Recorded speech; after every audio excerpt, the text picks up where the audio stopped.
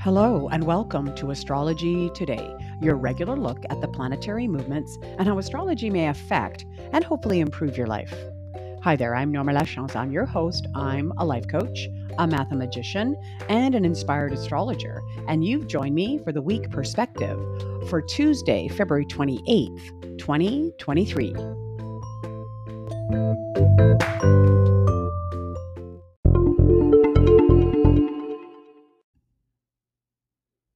Welcome to the podcast and welcome to Tuesday. Yes, the beginning of the week, but the end of the month. Yes, I can't. It was a blink of an eye. February just went by at light speed, really.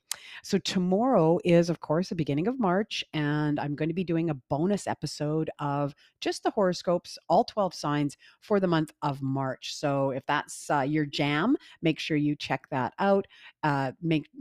Check it out. It should be in my feed. It'll show up as a bonus episode. All right, yes, we are going to look at the week perspective and all of the themes that are going on, but just to mention again, I am a working astrologer, and if there's you'd like a natal chart reading or some sort of consultation, that is available to you. So you only need to reach out to my email, and that email, of course, is astrologydiva, DVA, at gmail.com. If you have a question or a comment about the podcast, I'm always interested in what you're wondering about in terms of astrology. So certainly send that my way. Okay, let's get to the themes for the week.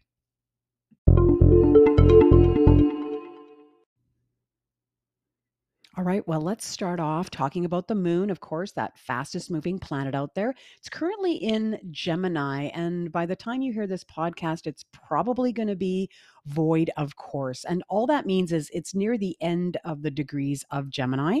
And void of course means that the moon is not going to make any meaningful connections to any other planet before it changes sign. And I kind of call this sort of an astrological dead zone. So it's really not the time to launch those major projects, that big interview, that, press conference announcing your presidency.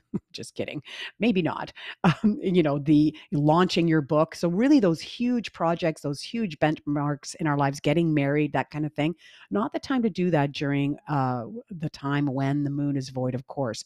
Now it is, however, a great time to tie a bow on projects, get stuff done, kind of like that last day before you go on vacation. Just, clean out the junk drawer of the kitchen and really, get things ready so that when the moon does move on, you're ready to capture that energy. I remember, listeners contacting me going, Norma, I mean, void of course, how long is this going to be? It's just hours, people. We're not talking weeks. Of course, because the moon moves quickly, it will only be void of course pretty much until after supper tonight. So tie a bow on those projects and get going, later on tonight, or better yet, tomorrow when the moon moves on into Cancer. So it will be in Cancer until Friday, and the moon rules Cancer. So this is a very strong position for the moon, acting in dignity in its own sign. And it's really can be about, leading with your emotional intelligence, right? It's Cancer is a cardinal sign. So it's about starting things, leading, and using that emotional intelligence to really connect with people and to get underneath them and really empower them. Now, the other ingress or the other change of sign that's happening this week is Mercury moving into Pisces on Wednesday. And yeah, this is a shift, right? Remember that Mercury represents communication, messages, thoughts, and ideas. So moving into Pisces, that wonderful, squishy, flexible, emotional sign of Pisces. And so it could really represent more flexible communication, perhaps that just easily flows. Think of what water is like. It just flows.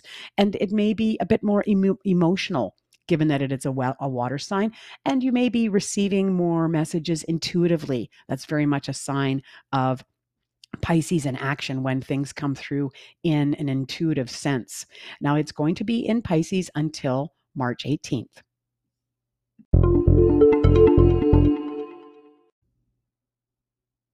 All right, well, let's have a look at the important aspects to keep an eye on for this week. And it's really a theme of conjunctions, of planets meeting together. There's quite a bit of that going on this week. So, just a reminder that this stellium that's happening in Aries, I believe I spoke about it on Friday.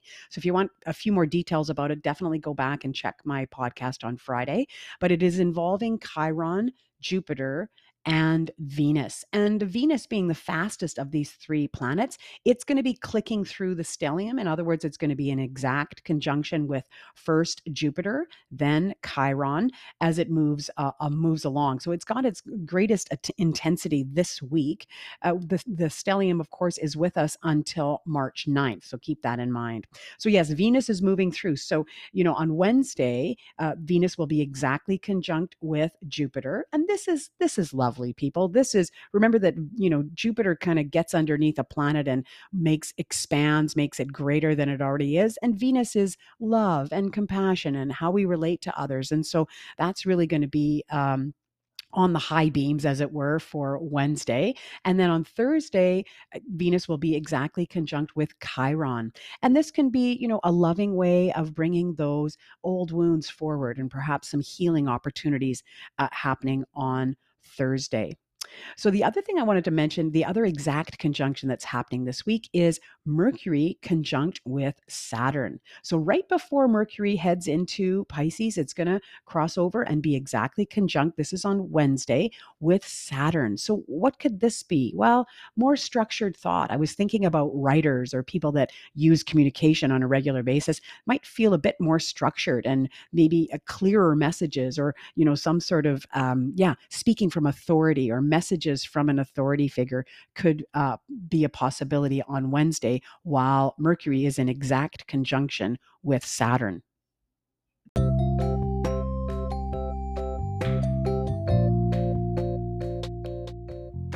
That is your podcast for today. I certainly hope you get something out of it. I have been getting some great feedback recently on, the clear explanations, and I really want to make astrology accessible, and I want to make it make sense. So if you have any feedback for me or questions that you'd like me to address on the podcast, certainly reach out to my email is the best way to get a hold of me. That's astrologydiva, that's DVA, @gmail.com. All right, I will be back with a bonus episode tomorrow with the horoscopes, and then back on Friday with the regular pod. All right, and I really hope you have a great day, and I look forward to speaking to you again very soon.